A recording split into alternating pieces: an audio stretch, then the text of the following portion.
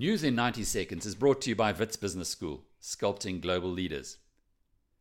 The world is a complicated place, so complex we're often tempted to swallow what we're told, believing that those who are doing the telling know better, especially when it comes to the big economic questions. Because nowhere else in life are so many obvious rules dispensed with on the altar of political correctness or excessive idealism. Mankind is a species whose very survival has been a function of the self-interest by individuals. Much of that instinct remains deeply embedded in our Iron Age bodies.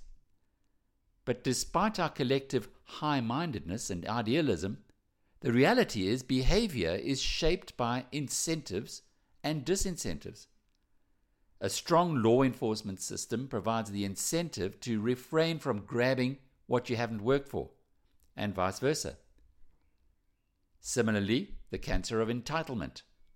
No matter how tough your upbringing, how difficult your past, the rest of humanity cares less. It is how you behave, what you contribute. That's what matters for peoples and countries. Unless we embrace that reality, misery is certain.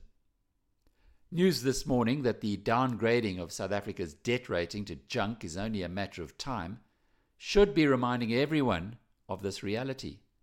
Sadly, when the downgrade duly arrives, instead of sobering us up, the decision is sure to be argued away on emotive grounds. Could it be that the real tragedy of South Africa is not its turbulent past, but rather an inability to educate itself in basic economic literacy? I'm Alec Hogg. More on biznews.com. Brought to you by Wits Business School, sculpting global leaders.